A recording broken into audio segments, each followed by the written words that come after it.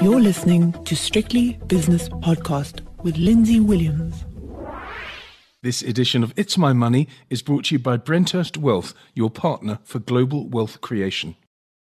It's Tuesday, so it's time for It's My Money, brought to you by Brenthurst Wealth. And Brenthurst Wealth was voted South Africa's top boutique wealth manager in 2020. And with me today is Brenthurst Wealth's Gustav Reinach, who is in the Pretoria office. Now, Gustav, when we spoke to each other off-air earlier on, we talked about what subject we would cover today, and I immediately said diversification, because when I looked at my screen, I saw Naspers and Prosus up 8-9%, and I saw all the commodity stocks, well, not all, but the majority of commodity stocks down, and that said to me, well, thank goodness for the diversified portfolio, and I think it's a good theme, actually. Yeah, absolutely, Lindsay, and welcome to the listeners. I agree with you 100%. I talk to clients every day and try to do or do financial planning for them. Everything always boils down to diversification for me. If I hear the stories of clients trying to, especially young investors, they always try and invest on their own firstly and get their fingers burnt a few times before they actually go with a stable type of route and try and diversify even more, because a lot of young investors, especially I see, trying to pick stocks and nominate certain indices and try and go full out into that. And they just end up getting hurt because they don't know what's the clear strategy and the plan, and they don't know that, investments and economies go through cycles as everything does. Okay, let's get back to diversification 101 if we can, because when you're 25, 35, 45 or 55, there's various different types of diversification that would suit you. But if somebody, for example, at the age of 40, 45 years old came to you, you'd say, right, we've got to diversify. And there's various ways of diversifying. And the first way is through asset classes, i.e. risky assets like equities. And then there's safer asset classes like bonds, money market, cash, etc. So how do you approach the diversification theory, if you like? Yeah, Lindsay, it's a very interesting subject and something I'm very passionate about, and I think it's absolutely a must in the investment world. I mean, even if you look at an age of 45 or even retirement, I don't want to pinpoint some events in history, but I had a close contact of mine. It wasn't a client way back then. It was still when I was in school, but he was on the verge of retirement, and he put all of his assets into Steinhoff, all his years into the equities, because he was in the one of the MDs of one of the holding companies under Steinhoff. And he went up to retirement, and the crash happened end of that year, and the next year beginning he went back to work because all of his life savings was gone. And I mean, no one would have told you 2-3 years before that, listen, you need to diversify and everything, because he had all his blood, sweat and tears into this company all his life. He believes in it like he believes in his Bible. Diversification is always a must. I don't think you should be 100% or marginally a big allocation into any asset class for that matter, because timing is just too difficult in a market to get it 100% right. And if we've done simulations on simulations on simulations, ending up showing that if I were to try and pick the tops and the bottoms of cycles of different asset classes, if it's equities or bonds or cash or listed property, even offshore or locally, all of those, to try and pinpoint the tops and bottoms, you'll get it more wrong than right. And at the end, you'll end up in a worse off position than you were diversifying over these asset classes. To get back to your specific question of how to diversify, obviously equities is the long-term top performer over all periods. If you take 20 years, 25 years, and gradually when you get closer to retirement, you need to reduce your equity exposure and go into more bonds and cash type of exposure that isn't so volatile in the market, because there's not much room left for recovery if something happens close to retirement. Let's start with equities, because there's different types of equities. There's different subsectors of equities, both in South Africa and abroad. But let's look at a broader view. You've got to have a local equity exposure, obviously, because you're a South African citizen, but also you've got the ability to expose yourself to overseas. So that's the first thing. You diversify within the equity class, don't you? Absolutely. And that's always one of the first things I tell my clients. I firstly ask them, where are you situated? Where do you generate all your income from? And if you're a South African citizen and you think of it closely, you'd realize, well, I need to count my house, my property that I have in my name, or at least paid off until now, as a sum of money that I need to include into my asset allocation, because that's fixed property in South Africa alone. And then secondly, 100% of your income is generated in a certain currency, which is South African rands in this case. And I need to start diversifying this. If I look at South Africa on a GDP perspective, gross domestic product, it's less than 1% of the world economy. And that's scary, because you don't want to be this little fish swimming at the bottom of South Africa when there's this whole ocean of the economy going around. So it's just like saying, well, I have 60% equities in South Africa. It's telling, like, ask a Brazilian person for that matter, will you put 60% of all your net worth in South Africa, the JSE? And he'll tell you, well, you're crazy. And so will every single other person, and the other way around. I won't put 60% of my money as a South African into Brazil as a country, because I just think that's too much risk. And we as South Africans, I think, need to start looking at it that way. We need to allocate geographically, especially in different equities.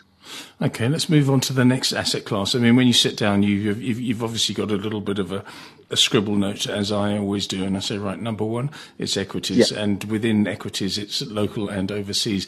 What's your number two, Gustav? So I always tend to use local bonds. I think especially South African bonds, it has very attractive yields and a very good margin of safety. Currently, still, we are comfortable with South African bonds, and in real terms, it gives us the best kind of yields for a conservative asset class worldwide currently. So I would say it's a very, very good combination, and we've seen it work perfectly to include South African bonds as a combination with offshore equity into a portfolio, because it's very lowly it's actually negatively correlated. That means it doesn't do good and bad at the same times. So it helps. The one asset class helps the other one out when it underperforms, and it gives you a bit of a smoother ride over the longer term. That's obviously one that I would definitely include, and then a bit of cash also to basically grasp potential currency shootouts or outliers that you can go into the market with a portion of cash that you have on the side. Okay, so we've got bonds as number two, and it may be inflation-linked bonds, it may be government bonds, it may be corporate bonds. We don't know, but that's according to the risk of the client or the potential client that you're talking about. So you also like money market and cash, but what sort of percentage do you assign to money market and cash? Well, I regularly don't want to assign too much money in there, because inflation really eats you up in that asset class. So I would go, it depends on the risk of the client and the type of risk that he wants to take. But I would say a safe asset allocation for SA cash would be around 8 to 10% in a portfolio. And that would be mainly for immediate liquidity options if there's an emergency, firstly, or secondly, if, like I say, if there's a big correction in the market, you can actually use that 10% to allocate into cheaper priced equities and basically recover from the downside quicker. Okay, next one is property, and I know property falls within the equity asset class as well, but on the other hand, there's also a fixed property aspect to this. You've got a house, and so you live in it, but on the other hand, it's still an asset. I don't know where to start with this one, actually. Property is probably more your game than mine. So tell me about property as part of a portfolio, please. So you're referring to fixed property firstly, right? Yeah, I think so. Yeah, because we've spoken about equities and there's REITs, in other words, real estate investment trusts. But yeah, tell me about fixed property. How much should that be of your portfolio? Well, I would say first and foremostly, you need to debate where you currently are living. Property has not done good whatsoever in South Africa for a few years now, and people aren't getting the prices and the growth that they have seen in the past years from, let's say, 1995 up until 2005. And there's a good reason for that. If we remember that the ANC became into, they started ruling South Africa, and for that, what happened was there's a big economical group that needed to move into better type of areas and needed start to buy houses as they got into the economy and started earning good salaries. So that shot up the demand for fixed property in South Africa, and that's why the growth was all there. Where the past few years, we haven't seen that much demand, and it shows in the figures. So I would say, firstly, you need to closely assess where are you allocated, where do you live. Western Cape is a very good area. I think certain areas of Gauteng is very, very good. I think if you live in a security state, you would get a relatable price. But what we see more and more is this little towns where the infrastructure and the municipalities aren't doing their job and keeping up to normal type of services that they need to provide, and we just see the deterioration of these towns. There's not sustainable water flow anymore. The pipes are damaged, so this all affects businesses there. Businesses move from that areas back to big towns where it's still functional, and then that small town's economy is going backwards, and in real effect also the property in those towns. So firstly, see if your area is still maintainable, if the municipalities is doing their job, and then I think fixed property would be a good bet, but there is better asset classes out there than that. Obviously, right next to that, you get your listed property where you invest into portfolios. And with the whole COVID dilemma, that's a whole new debate also, is will they continue to do as good as they've done in the past? Because we've seen a lot of businesses not renewing their leasing contracts because more and more people, 60 to 80% of them, are working from home. So why do they need all this office space if they can save a lot of overheads with their working staff working from home? So I do not think that's a good thing worldwide for property all over. What about someone who likes to listen to podcasts like this one and other podcasts that I conduct? What about people that want to watch television programs where there's these very vociferous commentators saying you should be doing this, you should be doing that?